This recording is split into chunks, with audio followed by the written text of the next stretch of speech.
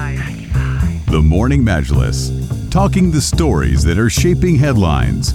This is Pulse 95. We go over to Lebanon, where just the other day we're talking about how the country's two main power plants, which already short on fuel and only powering up just a couple hours a day, ran out completely of electricity and stopped working. And now Lebanon's national electricity grid did go back online after the army provided emergency fuel supplies to the government. So this would give a temporary easing of the outage that served as the latest ramification of Lebanon's economic collapse. And what's startling is reports from the ground and people's statements overall. People saying they're pretty much used to life without electricity. This has become the norm. A country where people now, because the national power grid is not functioning properly, are relying on private generators for electricity. But even now, with fuel costs soaring up, they've been forced to cut back on those things. And the situation doesn't seem to be getting much better in the country. No, it's not, Ahmed. And the main reason for the power cuts is a shortage of fuel imports, which the cash-strapped government can barely afford anymore. Hour-long blackouts, they have occurred more than 15 times in the past month.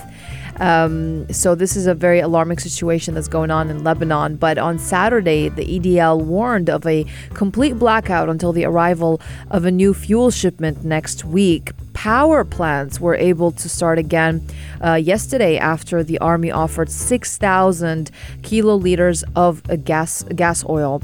The central bank then unlocked a credit line of $100 million, so the energy minister could actually import fuel. And they're saying that the situation will continue like this as long as EDL does not get a continuous supply of fuel and does not have reserves.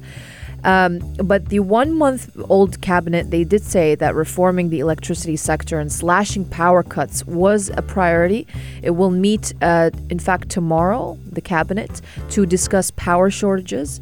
So they are saying that electricity will surely be the number one priority on the agenda of that meeting. And we'll see what happens tomorrow in that meeting. I hope they will do some great reforms for the country. Yeah, I mean, this is worrying, isn't it? It is shortages in this global in global supply chains are also pushing up the prices further. 80% of Lebanese who now live in poverty, there is little doubt they will be clinging onto it because many Lebanese have become reliant on these private diesel generators. They're highly polluting, but they're also dominating the black market. And who is it to blame? They say it's a man-made crisis. It's the political class, the small circle that is responsible for it. And then you have the criminal groups that are involved in this black market as well. So it's just out there at the moment, and it's just utter chaos. When you look at the entire situation, you do feel for the people over there, and you just hope that things get resolved a lot quicker than they actually are at this stage, so that the country can get back up and running. Because thinking about fuel prices at the moment, they're skyrocketing. They're above $83 a barrel today. And then you look at how countries who rely on importing fuel, how they're going to be suffering, and Lebanon is one of them, especially with the huge demand for power generators as well. That's right. This situation has really come to slowly paralyze a lot of operations in the country, like hospitals, for example. They can no longer afford to pay staff. So they've been and their employees, they have been on strike for nearly 2 weeks and only receive life-threatening cases. So running the hospital's private generators now costs more than $15,000 a month. That's 10 times as much as before Lebanon's economic collapse 2 years ago. And also hospital suppliers, they have to navigate a fine line between increasing their prices yet kind of remaining affordable. So that's a hard equation to keep as well with the current situation, but they have no other choice. But like for example, we've seen other businesses as well. They rely on imports for spare parts as well, which must be paid for in cash dollars. So a lot of people now are lacking this. Because of the crash of the local currency as well, they're also affected. So there's so many things that are like battling with in Lebanon. And when you look at people's daily lives as well, all those things just really add up. So for example, You got the currency crash going on and the inflation. So people, and of course the electricity issues. So people gave up on refrigerated food. So now people are eating lentils and grains mostly. One person speaking to media said he charges his phone using his car's battery.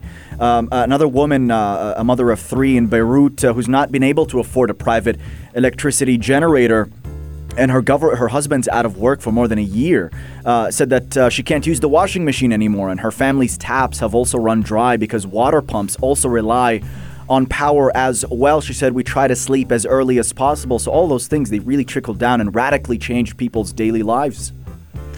It certainly is at this stage, and we'll definitely keep a close eye on this. But speaking of impacting daily lives, speaking of the general public's sentiment, we'll shift our focus now over to Iraq, where a huge chunk of population does not believe in the elections, but the results of these elections will be announced later this afternoon. So what's going on? All of this will be discussed right here on the Morning Majlis.